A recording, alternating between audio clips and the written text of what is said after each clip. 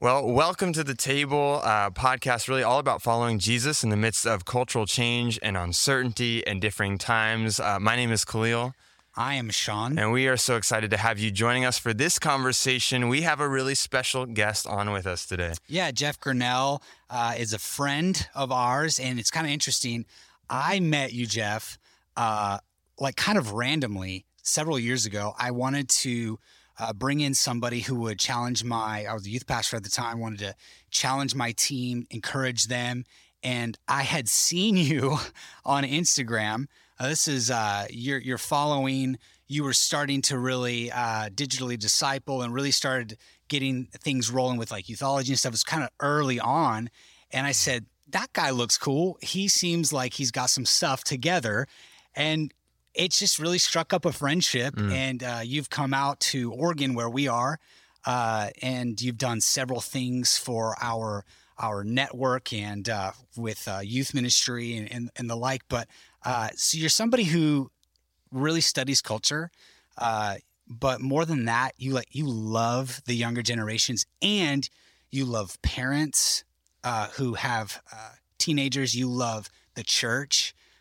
You're somebody that is very influential, but you're humble. You love Jesus more than any of it. And so we're so pumped that you're with us, bro. And it's been a fun journey being over the last few years with you as a friend. So yeah. I love the fact that you met me through social media is that so today?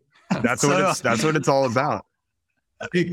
Like all of us right now probably could live outside of our normal circle that we're in, like our circle of friends, and think, oh yeah, I know them, or feel like we know them because we've seen them like every day or every other day. Yeah. And we see everybody's highlight reel. Right.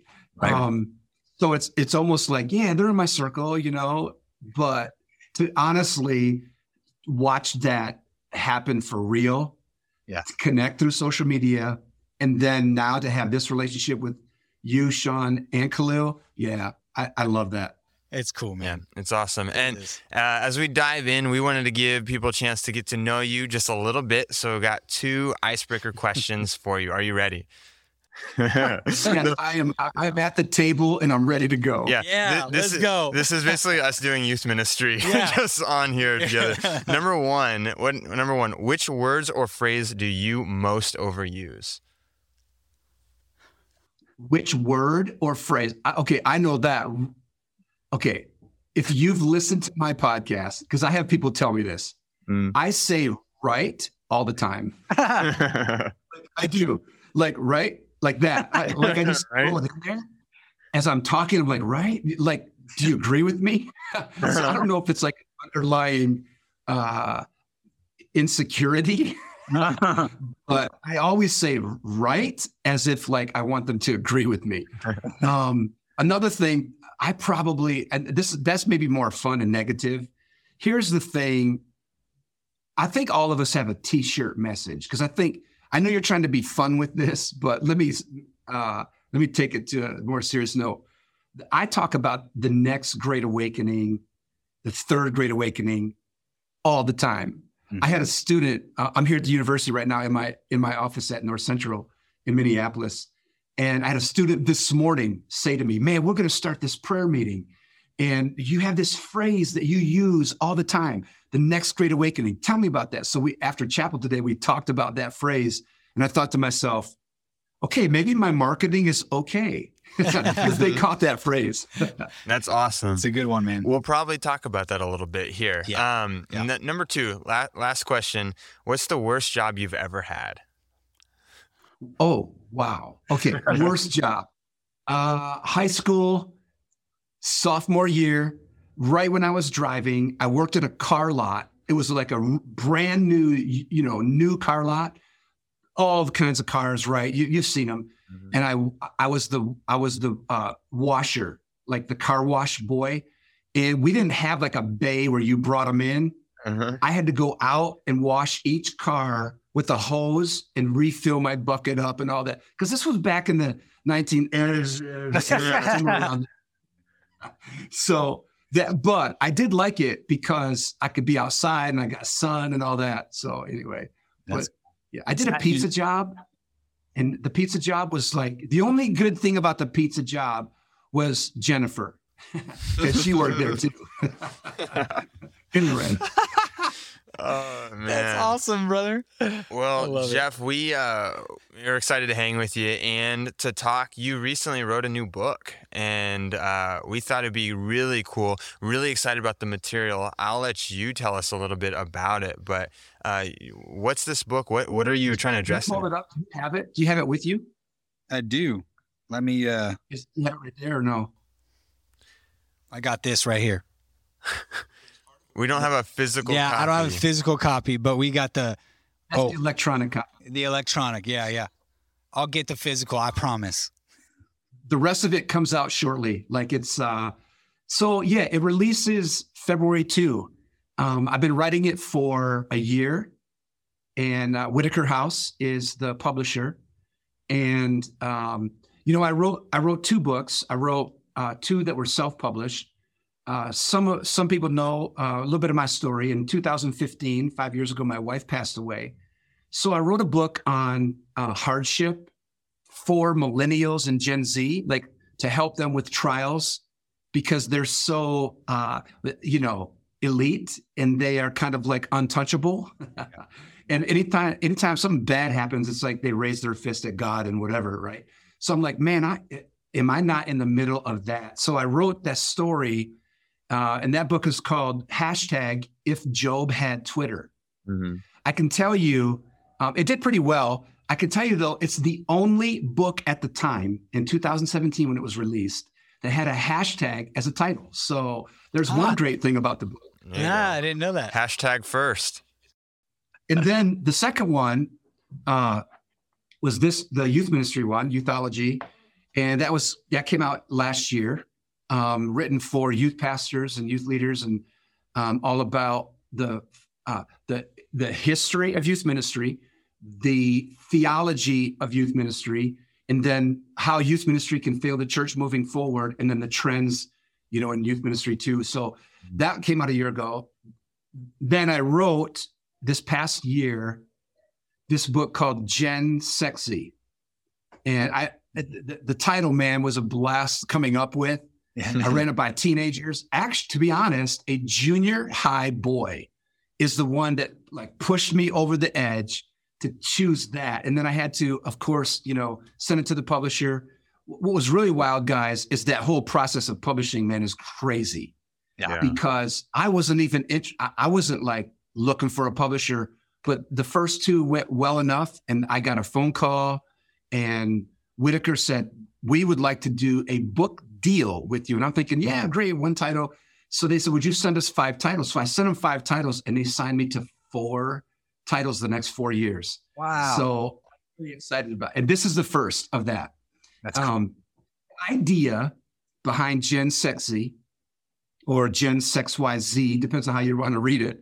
I like to say SeXYZ because it's a little more current with the population generation I'm trying to reach. Mm-hmm. The idea is in the XYZ, SeXYZ, to capture 3 generations. Okay. The X, or like my generation, which are mostly adults born in the 60s, but grandparents. I have 4 grandboys and 2 on the way. So it's that X would be like the parents. Y would be the millennials. You guys, Sean, you and Khalil are millennials, pretty much. Maybe the last end of the the Gen Z, but I put you in millennials, and then that Z being teenagers today, born like 98 to like 2013. Mm-hmm. We don't know what the next gen is going to be called. Some say Alpha Gen. I kind of like the term like Gen, because they're like always liking something and then unliking. So the screenagers. We call them screenagers. I don't know, whatever. But this book was written to help create a counter culture to the sexual tsunami that has crashed on the shores of America. Mm-hmm. It is undeniable that we are living in probably the worst sexual revolution America has seen. And it's seen several. In the book, I do the history of sexual revolutions in America, from before from even before the 60s, and the Jesus movement and some of that. I take it up all the way to today. And I feel like today, with the redefinition of marriage, with the gender explosion, right? It's no longer the binary and non-binary. I mean, there's no limit to it now. Last I counted, and it's in the book, there are over 50 gender types or gender orientations. There's different names. I'm sure that throughout this podcast, I'm going to say things, hear me, on purpose, that challenge the status quo out there. So when I say orientations, some people say gender orientation. Come on, no. I was born that way or whatever. I get that, and I have no problem with that statement. Yeah, if I was born that way, right, a certain way, that's all the more cause to be born again. So I mean, some people in the church really don't like that. They're like, no, you weren't born that way. God didn't. We have to start realizing. In sin, my mother conceived me. It's okay to say I was born with a tendency toward what my parents, had, or generational curses, right, or whatever. So I have no problem with that argument, generational, born a certain way traits or whatever. That just, to me, is the power of being born again. Mm-hmm. So. Right. There'll be phrases that we use that will come up that will challenge the thinking, but I'm not doing it out of ignorance. And I think people will see when they read the book, I don't use certain terms to be PC because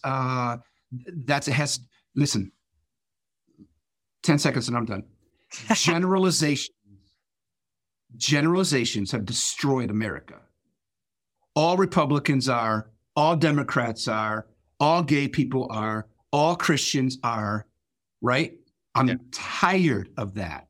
Generalizations have destroyed our country. So I use some of them on purpose. That's good. And I would tag on to the generalizations as tribalism, even tribalistic, which is ripping our nation apart. And I'm so glad for that 10 seconds. That was great. Very important. Very cool. So, go ahead.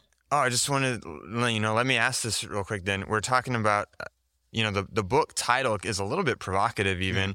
And oftentimes in the Christian circles, we maybe don't even talk about sex that much, or a lot of times people feel like we don't do it well. And for that reason, maybe even more Christians have disengaged from the conversation. So obviously you're leaning in, you want to have this conversation. Why do you feel that it's so important to have this conversation around sexuality?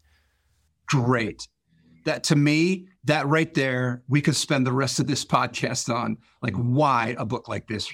So if you look at the subtitle, it was planned very strategically. Most writers do. They don't just throw stuff out there, but it's love, sexuality, and youth.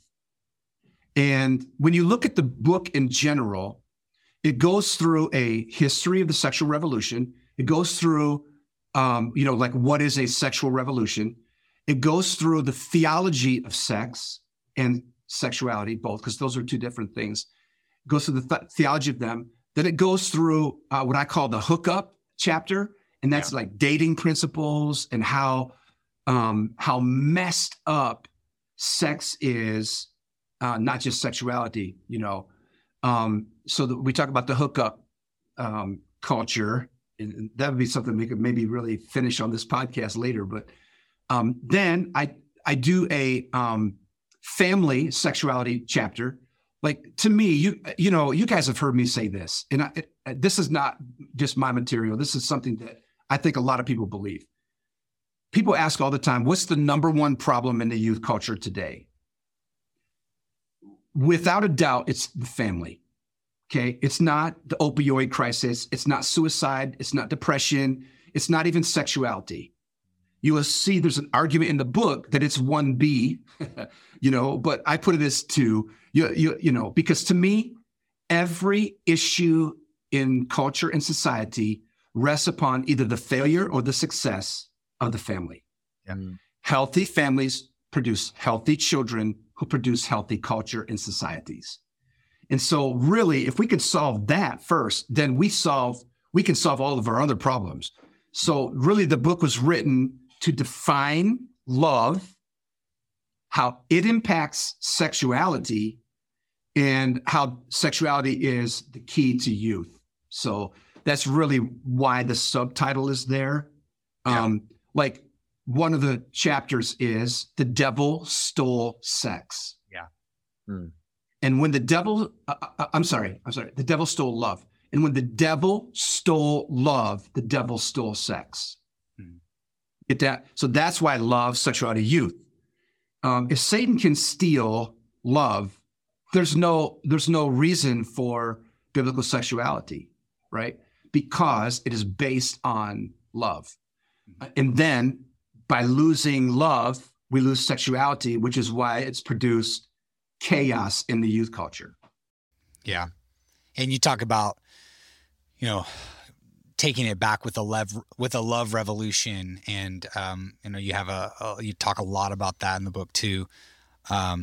This might be jumping ahead a little bit more, but maybe what are a couple of things, tips or pieces of advice that you would have for the family unit? We've got a lot of young adults who are starting their families, some who want to get married and all that. And we have those who already have young kids or even teenagers that listen. Maybe, one or two things that you would say right off the bat, like, hey, you should be doing this. If that, maybe, yeah. I think you guys would agree too, and probably the listeners would.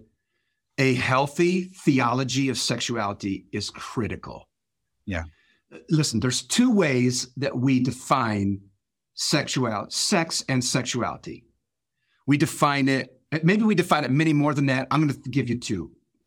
Because I think these two are the center of learning and the center of education and information. You get culture and scripture. Okay? Yeah. Culture and scripture. Right. If you build a cultural sexuality, you get what we see today. The hookup. Back in the day, the hookup meant something totally different. Yeah. Back in the day, my grandfather would hook up a trailer and haul a load of something. Yeah. Right? Back in the day, my father would get up on the roof and hook up an antenna so we could watch TV. Yeah. Back in the day, and I know some young people hate to hear that back in the day, right? Stories. When I was a dad, when I was like a teenager, I would hang out after the football game and go hook up with my friends. Right. Today, our kids hook up as something totally different. It's like free sex, no strings attached, this thrill relationship. That's it. So that to me is cultural sexuality. It's defined by what is pop. Hear me. Just because it's popular doesn't mean it's principle. Yeah. Understand that? Just because everybody's doing it doesn't mean it's a biblical principle, or it doesn't mean it's a righteous principle. I think what I've tried to help with this book in the theology chapter, and really throughout, at the very end of the book, there's a whole chapter on the top 5 questions on sexuality, which, man, yeah, it's a blast because I go right to it, answering the question. I post the question and in 2 pages, answer it. This whole cultural versus theological, scriptural sexuality is what each of us have to decide. Do I believe what culture says or what scripture says? Right. If you believe what culture says, guys, it's shifting. Right. Right? Think about it. It changed from when I was a kid to now that my kids are kids and they're what my grandkids are growing up with. Yeah. So Cultural sexuality changes with the times. Bob Dylan, it's in the book. I put that, the times they are a-changing. Mm-hmm. So that's cultural. And you wonder why there's so much confusion, so much shift, so much what is right and what is wrong, the struggle with morality, because most people's sexuality base is in culture, and that's changing. Right. On the other hand, is this idea of scriptural definition, not cultural. Mm-hmm. That's unchanging. That says God in Genesis, and we can get specific. I'm sure people on our podcast are going to want to know where I build my sexual ethic. I've got a whole list of scripture I could leave for them, but the scriptural ethic, not the cultural ethic, is built from Genesis to Revelation. Mm-hmm. And it hasn't changed. What happens is culture changes so much, they throw out what is old school or what doesn't fit today. Let me tell you something. Use that same, the scriptures are out of date. We don't like that part of the scriptures. Okay, whatever. Use that same kind of reasoning when it comes to civil law. In other words, it says 55 here, but I'm just going to drive however I want. Right. Or I know I'm not supposed to take that charger when I go into the store, but I really need a charger bad enough, so I'm going to steal the charger. Just try that for a week of your life. Getting rid of civil law. Mm-hmm. So if we've accepted civil law and we live by civil law, then why do we have such a problem with scriptural law? Mm-hmm. I think because it wants to shape us. Scripture wants to shape us into the image of God. And we're like, I don't want that. Right. I want to be shaped in the image of whoever, whatever icon is popped next. Yeah. So that's what I would say is the number one and the number two way that we shape a theological ethic, culture, and scripture. We could get into family, friends, show me your friends, I'll show you your faith. Show me your friends, I'll show you your future. Show me your friends, I'll show you your fears, all those kind of things. Show me your friends, I'll show you all these different things in our life. So we could talk about peer influence, but I think those are the first two, when you ask for two, culture and scripture. Well, that's good. And, I love that thought that you have, that the devil stole love, which is a reminder that love is God's idea, and God establishes perfect love and these perfect guidelines and structure for what that looks like and what that means for our lives. And that's somehow been twisted over time along the way. So, thinking for our listeners right now, you're really just trying to help us get back to the biblical narrative of love and what that looks like versus the cultural one is kind of my summary of what I'm hearing. And that's important because I know our listeners want to live their lives according to God's rule and his guidelines. And sometimes on topics like this, it's hard to find direction to help us. So that's awesome. So along those lines, were you going to say something? Go ahead. Let me just add, I want to give, let me give 5 or so scriptures. Yeah. Okay. Great. Really helpful. On how to build a sexuality ethic. And I can do it in like under a minute for each one. I can do this in 3 or 4 minutes. Oh, perfect. As simple as Genesis 1 through 3. I call that the Genesis intent, or, the creation intent, however you want to say that. And in Genesis 1 and 3, there's no non-binary set. It is a binary set. Today, we don't like binary. Binary means limited, 1 or 2. It's a mathematical term. Well, we've made it a sexual term, and we've said infinity, non-binary. We can be who we want to be. Mm-hmm. Well, Genesis doesn't allow for that. The creation of a male and a female in a marriage between a man and a woman who have sex together and enjoy each other sexually first, then procreate, right?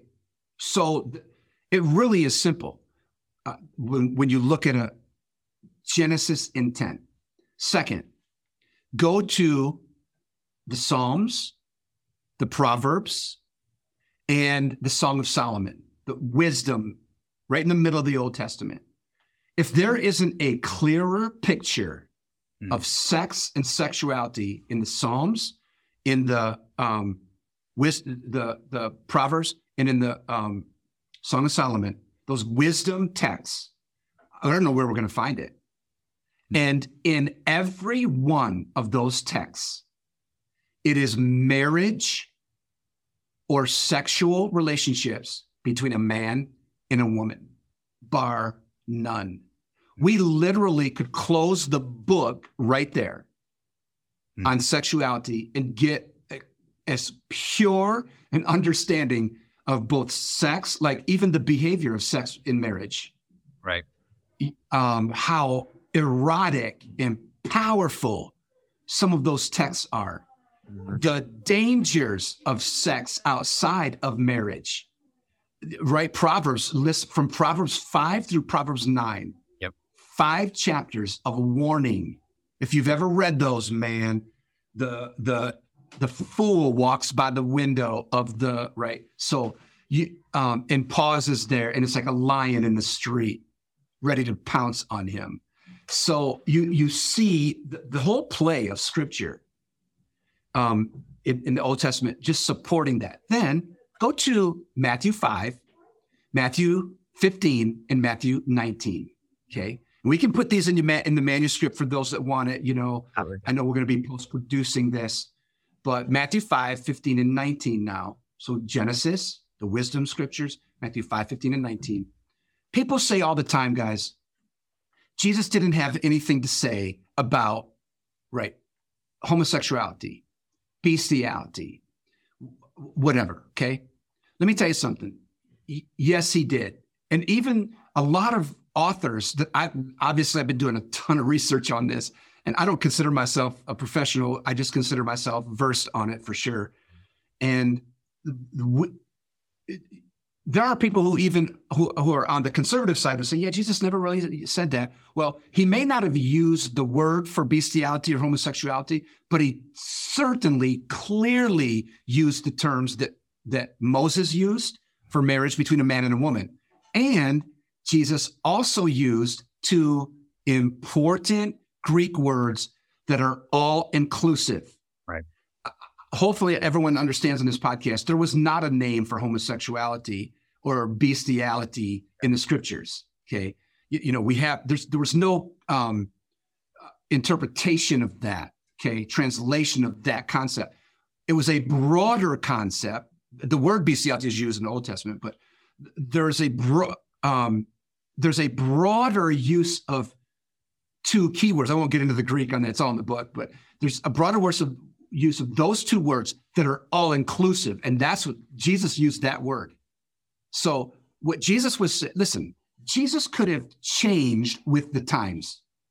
Mm-hmm. He could have said, you remember, right? Think about this. He could have evolved. Hello? Right. Because that's a term we use today, right? Right. We're evolving. What the scriptures are saying isn't what we're meaning today, right? Listen, Jesus could have over thousands of years from Moses to him. Yeah. 4,000 years or so? 5,000 years? He could have changed, but he didn't. He went all the way back to the creation intent and supported sex and sexuality with what God spoke to Moses. He called all of them back to that, called all the Pharisees and the Sadducees, called all of his disciples back to the Genesis narrative, used the same language. So, right. Then you go into Paul. Wow. Okay, I'm just going to throw out Romans 1. I'm going to throw out 1 Corinthians 6 and 7, 2 Timothy, Jude, the book of Jude, Jude, the brother of Jesus, clearly speaks against all kinds of sexual sin. And when he said that, it was all inclusive. Right. Yeah. Sexual sin outside of marriage between a man and a woman. That's the term Jude used also, and so did Paul. Then finally, the fifth area, so you have the creation, you have the wisdom literature, you have the messianic, you have the Pauline, then you have the revelation. Mm-hmm. Wow. The scriptures I think are pretty clear, but nobody was as clear as the Holy Spirit speaking through John when John wrote Jesus' words. He quoted Jesus and he said, those who practice these things, these sexual things, cannot inherit the kingdom of heaven. Mm. So it's just a remarkable lesson of theology to walk through the scriptures. Yeah, and I know you're going to do a really great job. I'm going to read all of the book. I've read a little bit, and it's fantastic. You're going to do a good job of actually kind of calling people back to Jewish literature and how it's so different than how we read and write today. And a bunch of people want a bunch of lists of stuff. That's not the Hebrew way. And it's narrative, it's metaphor, it's the story. The overarching. So you do a really great job of that and really appreciate that. Yeah, really appreciate that. Yeah. And I'm just thinking right now, because I know like this conversation can spark a lot in a lot of people's minds, whether it's defensiveness or anger or frustration or just confusion. There's a lot of emotions and feelings that come along the way. And I know that this affects you personally. I know that, your family, it affects your family. So I was just going to ask maybe kind of some final thoughts. Why does this matter so much? Or is there anything you want to just speak to that and those emotions that maybe people might be feeling? Sure. There's a risk with writing a book like this. If you've read any of my social threads, which I loved America before social media. If I were, I don't know about you, but the last decade, right? If I were America's parent today, I would tell America, go sit in the corner and take a time out. Yeah. I would tell America, you are grounded for the next month. I don't know. It's crazy. But I have posted a few excerpts from the book and some of the key questions from the last chapter and got blasted, completely blasted, which listen, somebody even said to me, do you know what you're doing? I didn't even respond. Like, no, of course I don't. We never think about this stuff. We just throw it out there and whatever right? Of course I know, given my situation too a little bit, I know that this book would position or compete myself against my younger brother who is gay. Mm-hmm. And not just gay, but popular, to say the least. And I want you to know, I want our audience to know, I spend very little time about our relationship in the book, very little, just supporting it, in there. We have an incredible relationship. I've read I sent parts of the book to him. I've had a discussion with he and his partner about this. There's no surprises. Mm. He knows that, he knows where I stand theologically on this, and I know where he stands theologically on this. And that's okay. Honestly, it's okay. Yeah.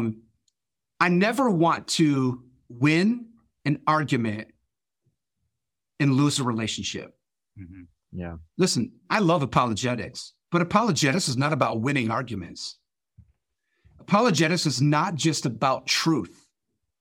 Yeah. Apologia, right? It's not just, listen, apologetics is about relationship too. And whenever you lose relationship in apologetics, take me away. That's not Christianity. Jesus placed relationship within apologetics. Right. So that's that whole crowd of truth, grace, like the preface. If you had a chance to read that, Sean, the whole preface is on the balance between truth and grace. Right. And how the church has done a poor job with truth. Yeah. Right. In many ways, the church has done a poor job applying truth. And then in some ways, the church has done a worse job with grace. Like just grace. Everything's grace. We don't care what you do. there's a balance there between truth and grace. And if we don't define that better as a church, then we aren't doing the gospel. We aren't doing the gospel any good.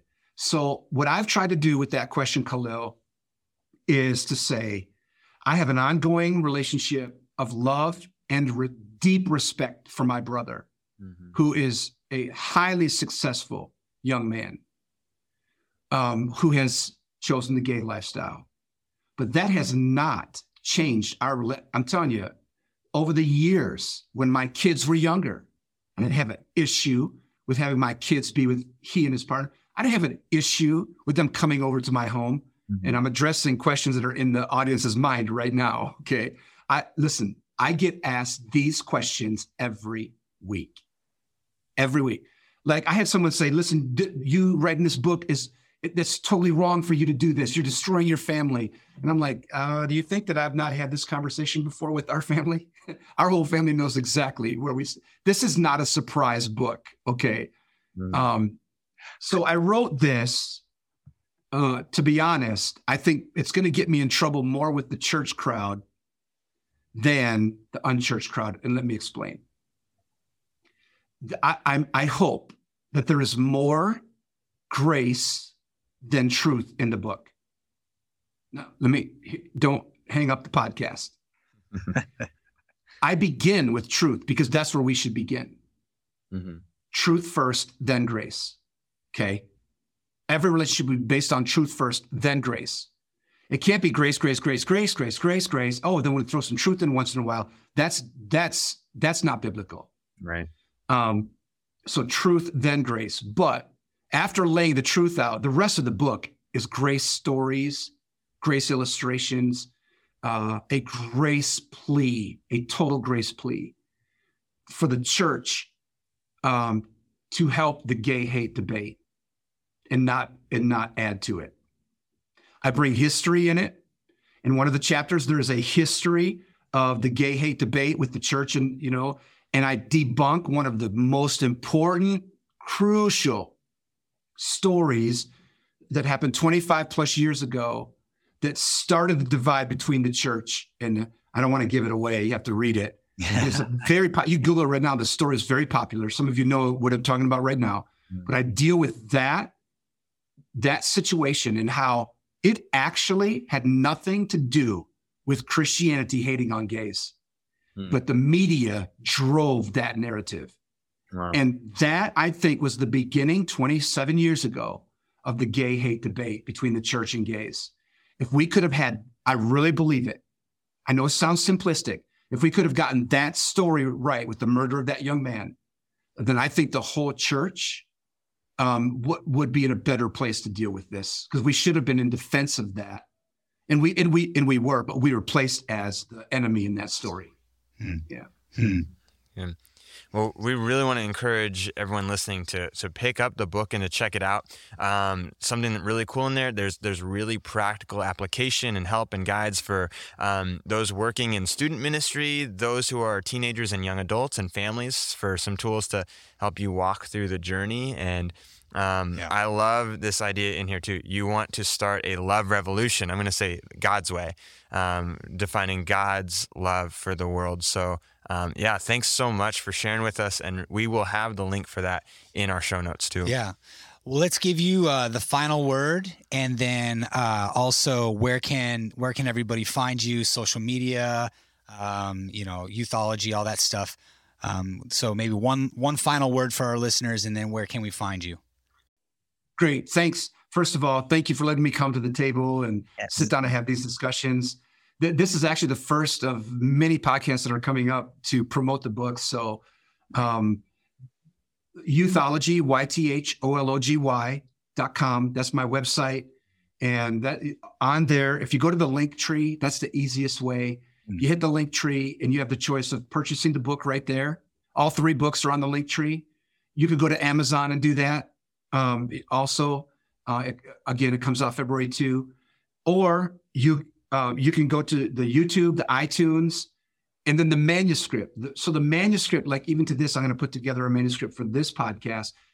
And all of my podcasts for the past 3 years that we've done, and then my blogging for the past 13 years is all manuscript on the website. So there's a ton of stuff there to help resource this. I'd say my last word is to be open. And sometimes